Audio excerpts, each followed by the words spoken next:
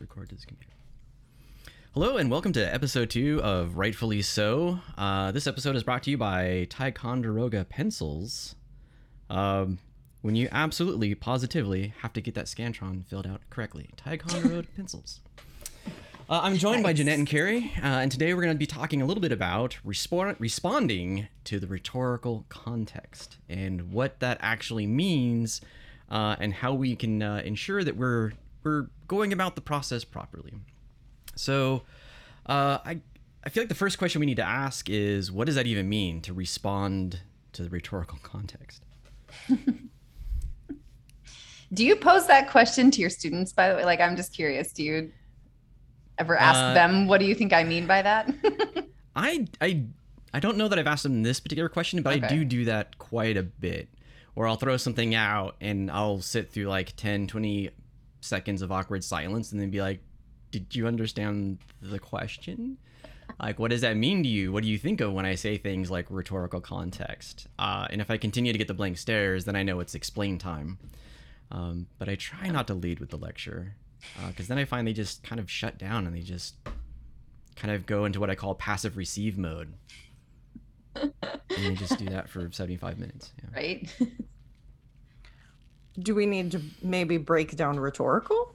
I mean, because, and usually the question I pose to students is, does anyone know what a rhetorical question is? Because that's something usually they've heard of, right? You know, so it's sort of, which kind of can lead there. So rhetorical question being a question that isn't intended to be answered because it's already an argument or a statement, right?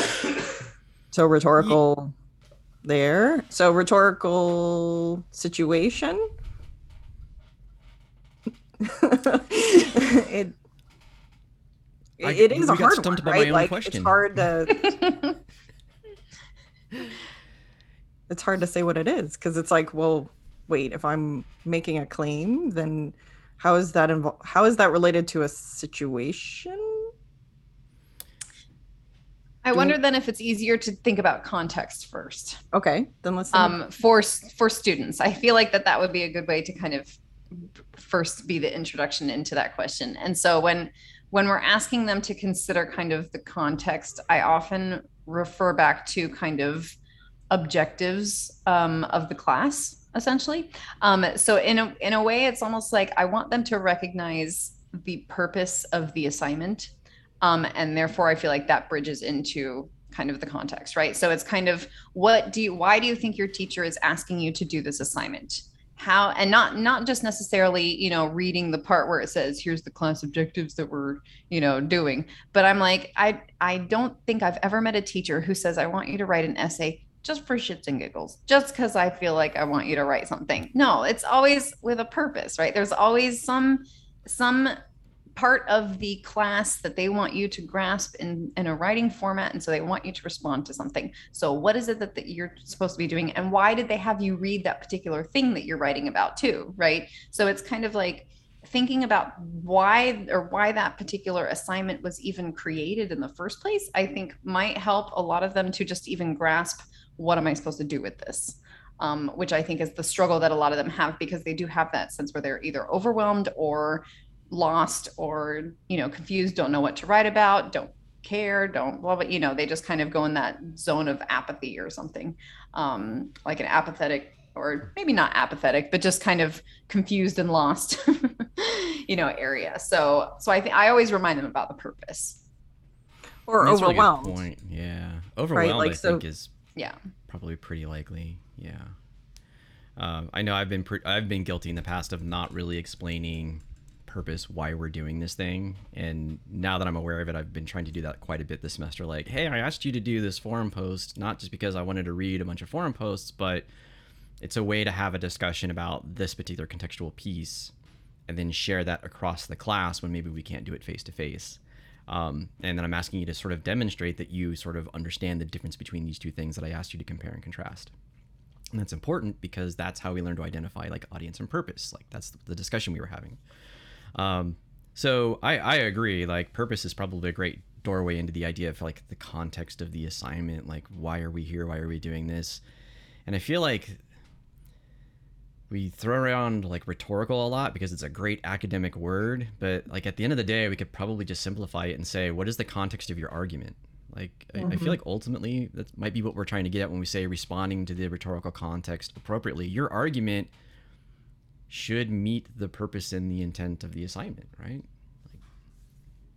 Which means they need to understand the assignment, right? Like, and so that's half of the battle, I think, in that prompts can be really hard to write and read and understand. And so there's some things where, you know, I think often, and we had talked about this earlier when we were preparing for this, like this idea of how do I know that I understand?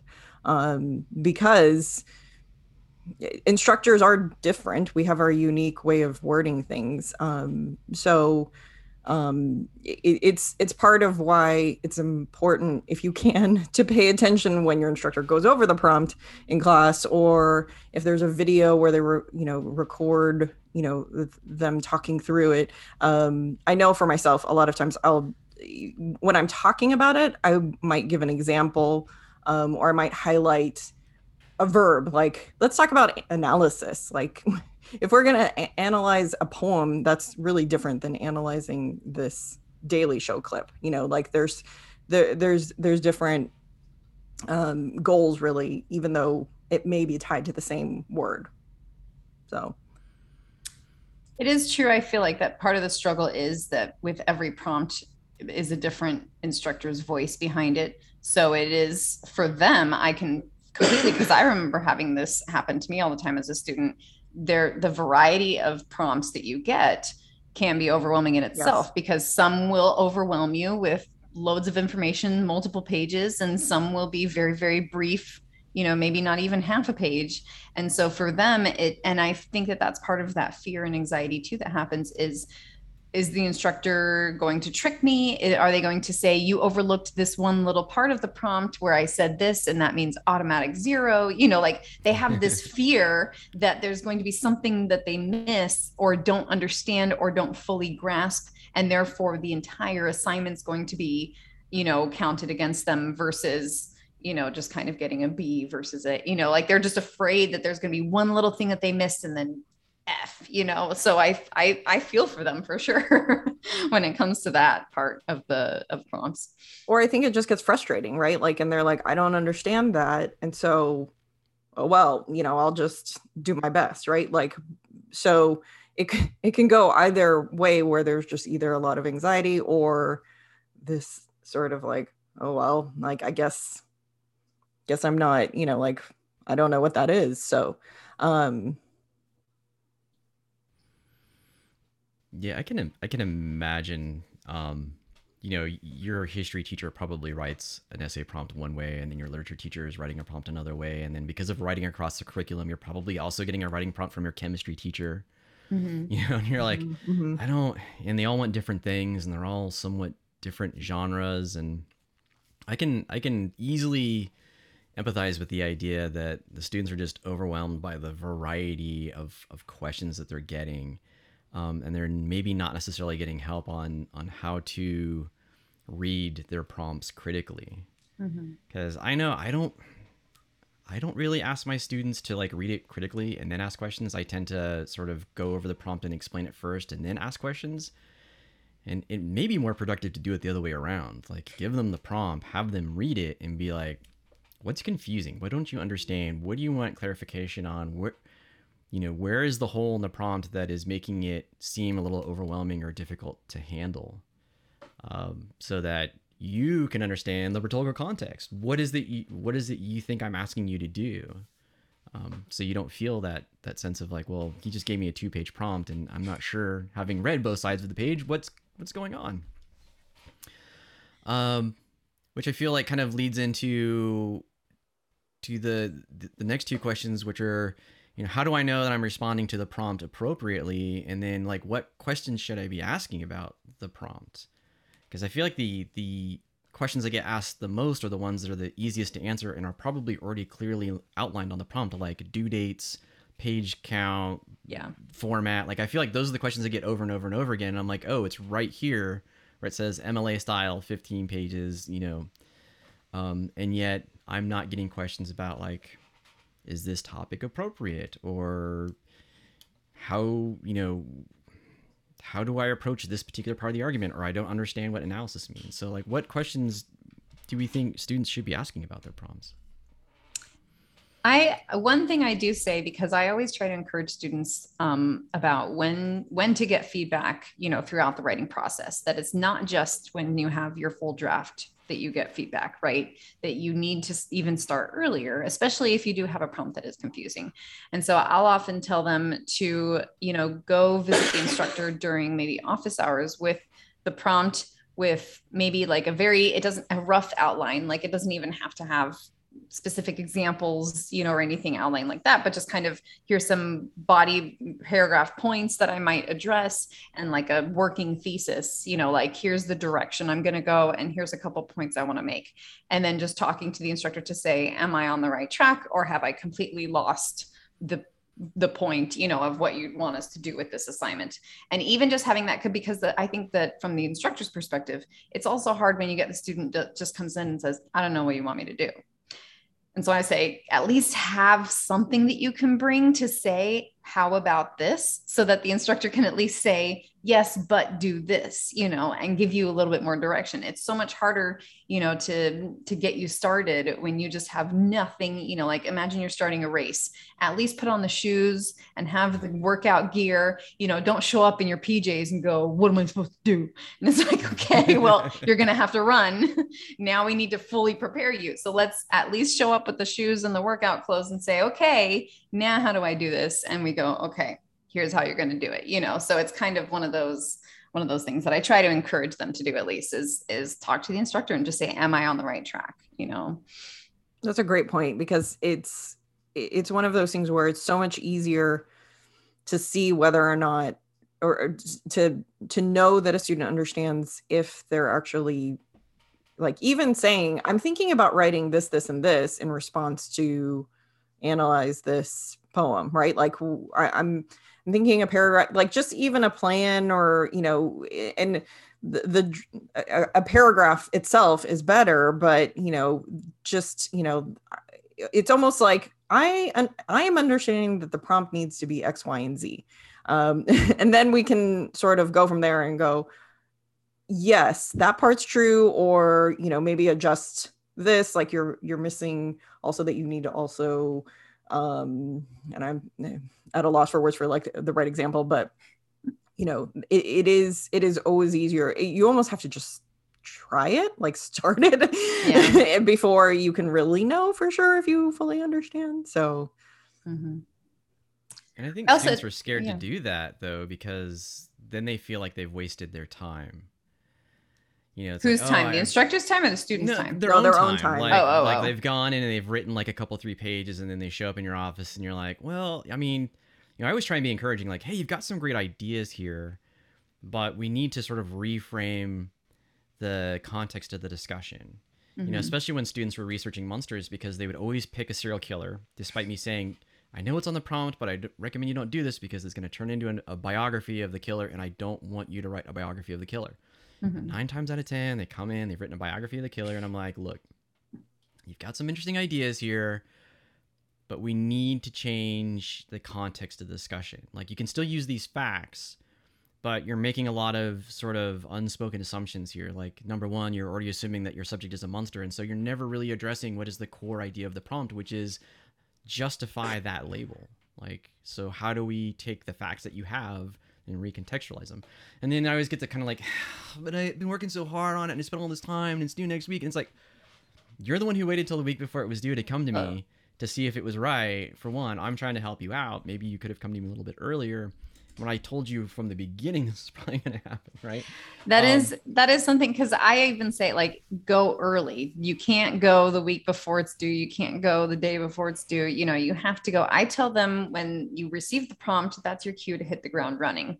So however much time you have at that point, I'm like, within the first, maybe fifth of that time, is when you should be even just saying, am I on the right track? Not necessarily, and maybe not necessarily spending, time working on a full draft of like 2 or 3 pages, but just saying, is this even where I'm supposed to go with this?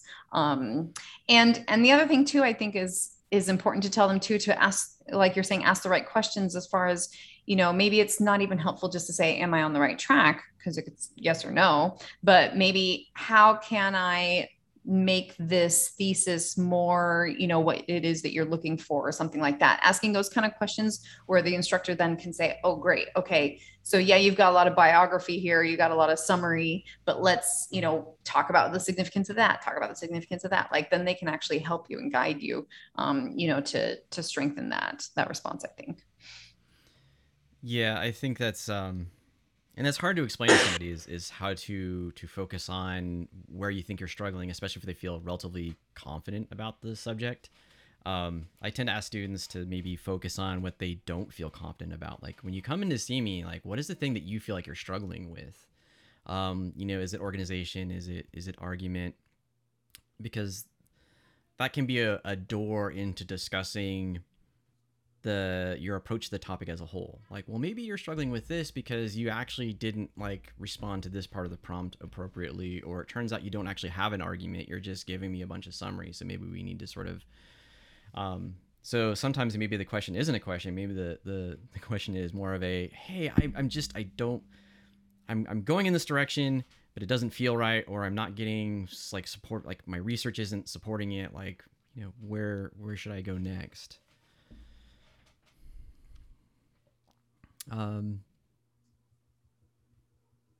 So I guess to bring it back to the prompt specifically, do you have any suggestions on how students might read their prompts critically?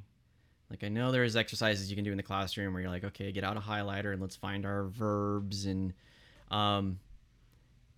but in the absence of the instructor actually sort of like mandating that in class, like what suggestions do you have for students for maybe reading their prompts a little more critically, to sort of identify those areas where they feel unsure about the task or maybe overwhelmed about the task?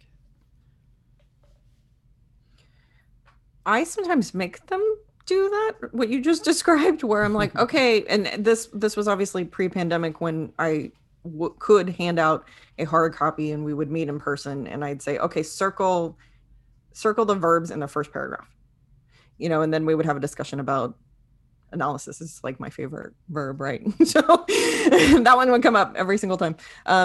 So there's that, but this is a good question, and I don't know if it will apply to every prompt, but I wonder if students can, if they aren't already on there, maybe extract and figure out some steps. Like, so if I'm a student and I'm looking at this prompt and I'm not sure, I'm overwhelmed, or I'm, like looking at it and I'm not sure if I know what to do, maybe try to figure out, okay, so what do I need to do first besides understand this? Like, is it, annotate and go through a text and fully understand it? Or is it the type of assignment where I just need to look at something and brainstorm, or, I think it's helpful to try to figure out like almost like a plan, like steps, if it's possible. I kind of do. I have like a little thing that I a lot of times do, which is basically create a free write based on the prompt. So I'll have them write down the essay question at the top of a page, and then just start writing down it can be either ideas or questions based on just that essay question. So it kind of forces them to focus on just the central, the main part of the prompt that is the most important, and then to just start kind of generating ideas. And then a lot of times what I'll do is have them share it with someone else, or share it in a discussion or something like that, discussion board, and then kind of talk about what parts of each other's free writes they actually found interesting, or kind of like, oh, I think you should, that sounds really interesting, or that would be something really cool to write about, because that almost kind of gives them a little bit more of that encouragement to say, oh, someone's actually interested in this question I asked about the prompt, and so, yeah, maybe I can go down that road. Or, Bill, you were saying earlier about sometimes you would try and find the tangent that interests you. It's kind of a matter of saying, how do I take this essay question that may not really be exactly what I'm here for? Like, this isn't going to be the most mind-blowing essay I've ever written in my life, but how can I make it more interesting to me? And maybe even writing that down on the free write. This subject doesn't interest me at all. How do I make it interesting to myself? I know, well, I'm kind of interested in this. Let's start going down that road. And then having that confirmation kind of from the class to say, that's a really cool idea. Like, why don't you go with that? And so I feel like that kind of helps to at least warm up the brain a little bit. Like warming it up like before an exercise, like it kind of just gets them starting to think and focusing on just that essay question. So it's kind of putting, not necessarily ignoring the rest of the prompt, but at least just, narrowing the focus so it's less overwhelming in that sense, I feel like. And thinking counts as part of the process, like, so we've brought this up a couple times where we may not have, like, we don't, as writers, we don't want to invest a lot, like write a bunch of pages and then find out it's off track, right? Like, but maybe in writing those off track pages, you thought through it in a way that you wouldn't have any other way, right? Like, and so that thinking counts. So like when you're talking about this activity, like where students are just literally just thinking about it, like that's actually productive, like in terms of drafting eventually, like even though it may not seem like it at the time, like that's how you get there, right?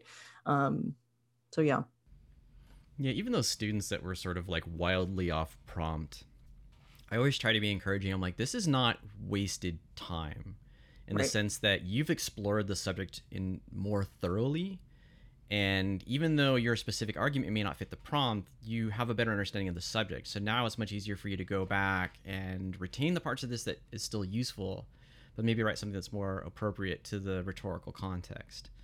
And I'm like, no first draft is ever wasted. I as an example, I would say when I was an undergrad, I'd write that first draft and I'm like 9 times out of 10, I didn't know what I wanted to argue until I got to the end of my paper, right? And then it was in the revision that I finally wrote that comprehensive, cohesive, like linear, logical argument. But I tell them, I'm like, I don't know how many times I started out with a thesis statement, and when I got to the conclusion, I had come to a completely different conclusion. Yep. And so I'm like, go back and I like rewrite the first half of the paper to sort of fit, rather than, I'm like, don't throw it out. Like, don't do that. Don't throw it out. Like, keep the part that you like. Maybe it's the latter half, because now that you've been writing for a while, you've had to sort of like crystallize your thinking, as it were. Go back and rewrite the first half so that it fits the second half, and then you're done, right? Like, you meet in the middle. And that's tough to get through, right? When they already have like tight schedules, to recognize that, time thinking, time sort of writing a bad first draft isn't time wasted. It's time spent clarifying your thinking so that you can be more effective. And I also try to suggest to my students the idea that the actual writing of the essay is like the last 10%. And my entire second half of the semester and the research project is predicated on the idea that the actual writing is like the last 10%. So we're doing the brainstorming activity as a formal class activity. We're going to sit down, we're going to do bubble charts, we're going to free write, whatever they want to do. They're going to brainstorm first. They're going to write a formal proposal so they can crystallize their thinking and more narrowly focus in on what it is they want to argue. Then we're going to have peer reviews on the proposals, and then we're going to start drafting, and then we're going to have peer reviews about introductions and all that kind of stuff. So yeah, it's all part of the process. We're going to be checking in frequently to make sure that we're responding to the rhetorical context appropriately. And then, Kara, you brought up a good point about getting like outside feedback. And one thing I want to throw out there is, if you have access to a tutoring center or a writing center specifically, like, don't just go to them with a completed draft. Like, if you have a prompt you don't quite understand, maybe go there if your instructor's not available. I feel like a lot of students miss that opportunity because they have this idea that the writing center is, you take them a completed paper, they tell you if it's an A or not, and then you go home and you add a few commas and you get your A. And that's not it at all. Like, go in with your prompt that you don't understand, that's confusing, that's 4 pages long, and work with them to figure out what's being asked of you, and then take the time to brainstorm a little bit with them, because now you have a sounding board. You have somebody to give you feedback and be like, yeah, I think that sounds great, or I'm not sure it really meets the prompt, but work with that. Yeah. And I do think that kind of what you're saying about the time factor, that brainstorming and the time factor to critically think, I tell them this is given to you, this, again, going back to the purpose too, why your teacher signed this. They're not giving you an in-class essay. It's not part of an exam of multiple choice questions. And the last one is an essay question or a short answer question, right? I say they are intending for you to think about this for over a period of time, right? So it's not supposed to be something that an hour before the due date, you start writing it down as if you're in class, writing an exam type thing. I'm like, this is something that they want you to process because this type of assignment requires more creativity and innovation on your part. And this is where you're saying, I'm adding my own thoughts to what we're doing in class. So it requires more of that brainstorming. It requires more of that kind of active engagement with the material to say, here's how I'm inserting myself into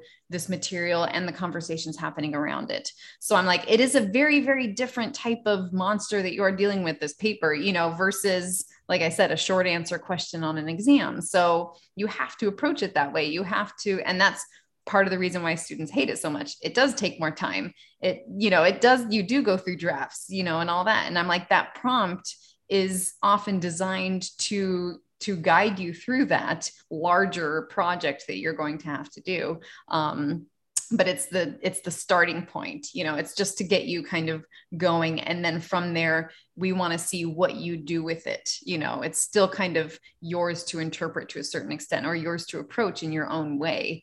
And that does require the brainstorming. So, and like you said, sometimes even just having to take that time is oh God, I spent so long. And like you said, I just wrote a draft, and it's, not until the end of that draft that I came up with my good idea. That's what they want, though. That's part of it.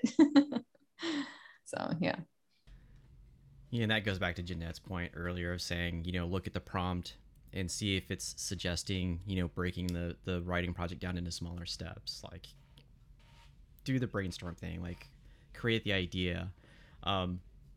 Students want to rush through that, man. They're like, I got a thesis and I'm off to the races. And I'm like, they don't want to go back to it, right? Like, I've already, pre-written, I did a free write. Like, I want to move on to drafting. And it's like, but you might need to go back to free writing or pre-writing or brainstorming, because if you're, as you write, you might be like, oh, this is either not enough, or I need to think about it slightly differently, or, whatever it is. And so then it's like, it feels like a bummer to go back to that, but it's actually normal and part of it, which is like, writing is kind of painful sometimes.